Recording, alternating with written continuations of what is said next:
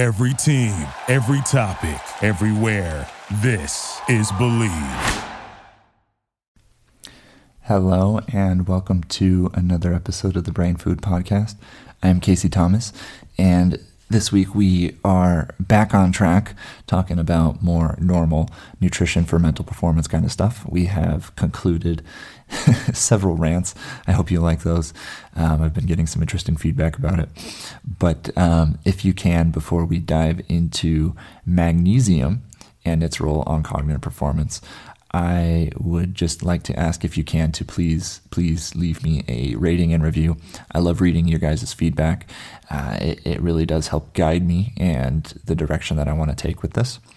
And if you can, also please subscribe, because I want you to be the first to know when I have more stuff coming on out. And believe me when I tell you I have so many more episodes coming in the pipeline. So with that out of the way, let's talk a little bit about magnesium.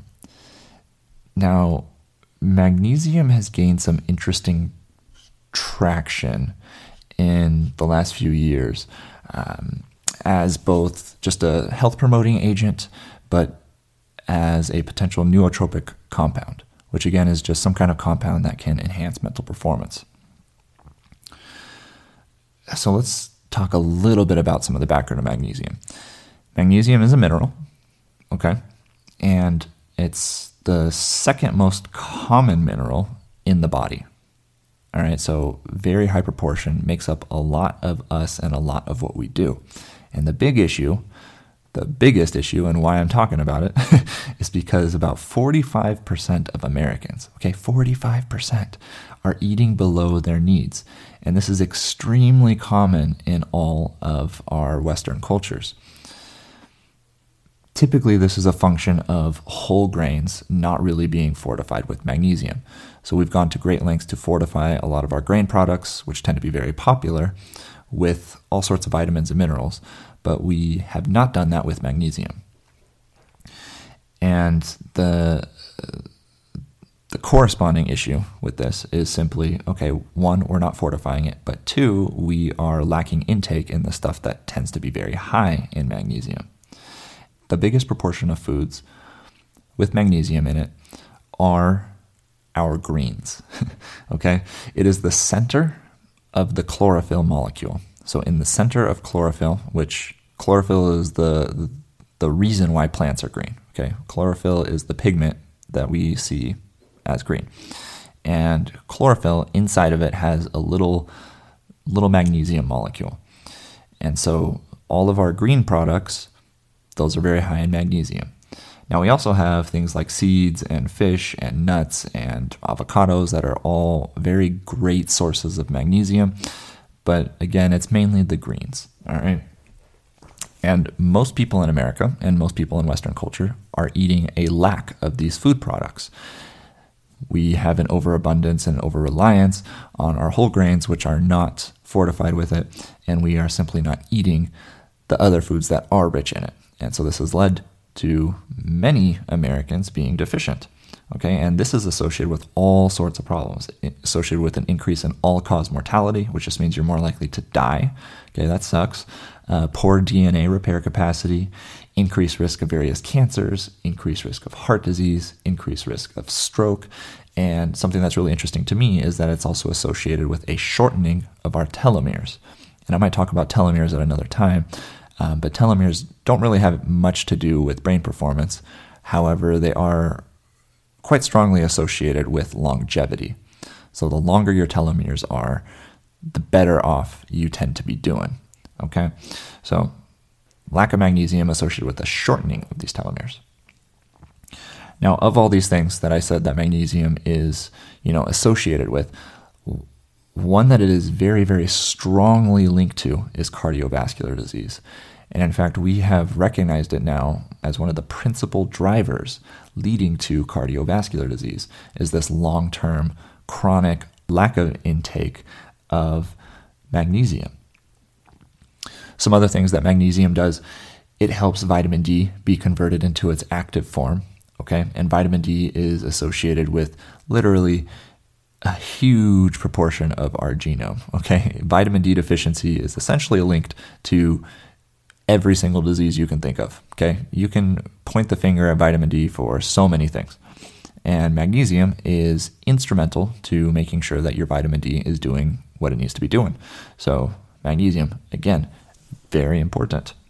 So why am I bringing it up here, right? Like, besides general health, it's also been associated with very poor sleep quality.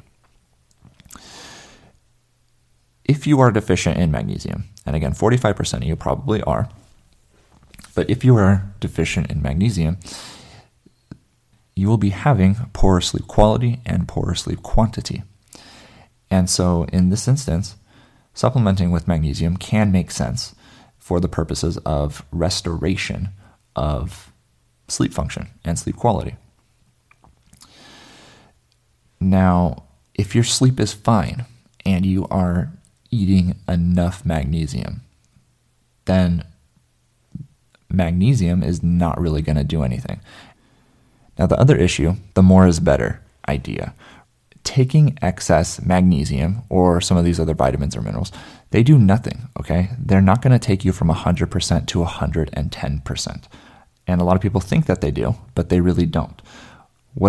All it's going to do is, if you are at 90%, then it's going to take you up to 100%.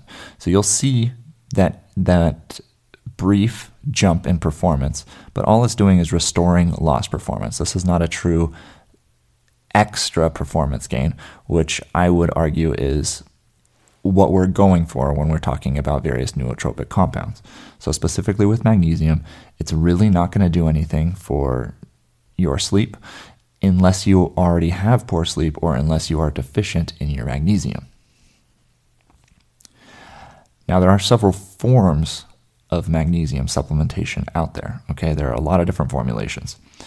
And the one that's gaining a lot of traction these days is magnesium L-threonate.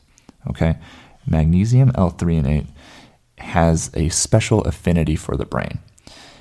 It seems to get to the brain and to your nervous system way better than any other formulation of magnesium out there.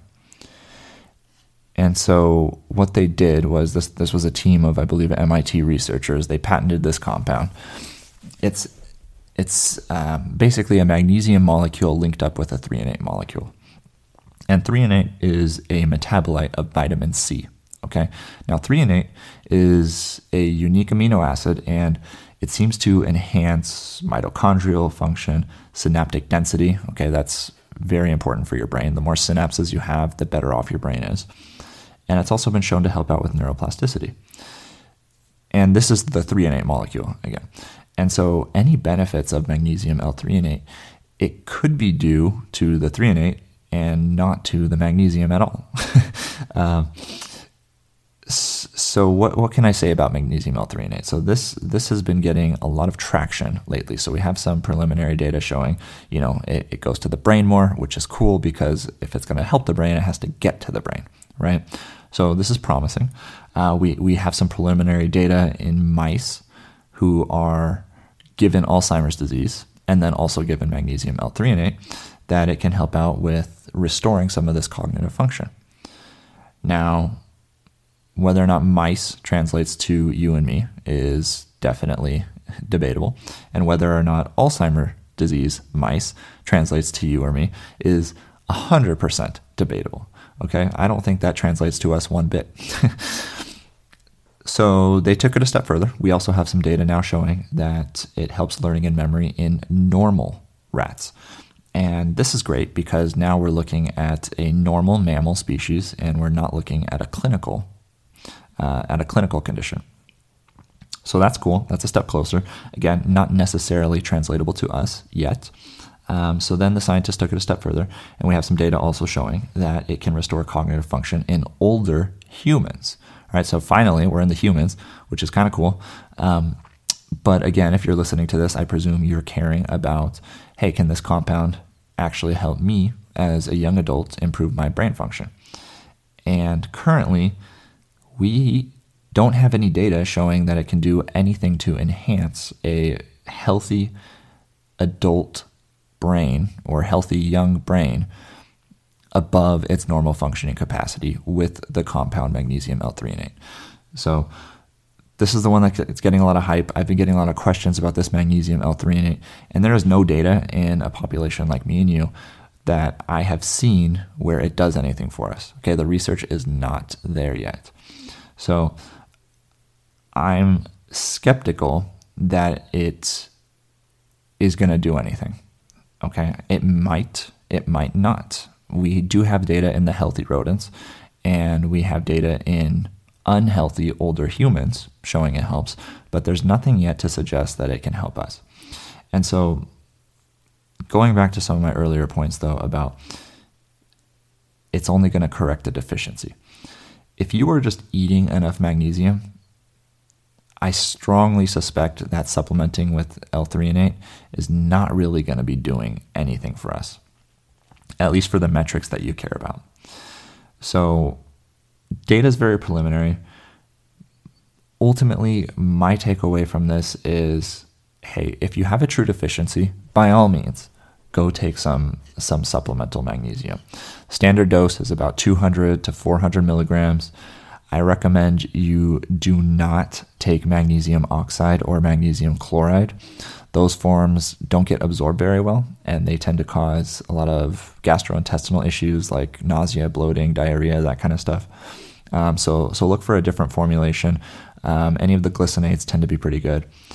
If you have a true deficiency, L-threonate is not what you want to take. Okay, it has less elemental magnesium in it than our other forms.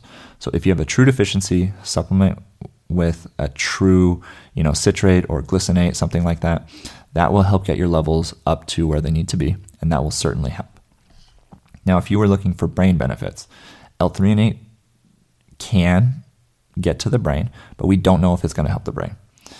And as I said, I think you should just be eating more green foods, and I think that will do wonders for your brain because that has been shown to help. So that's where I stand on the magnesium issue. Hope that was useful for you guys. Let me know what you thought.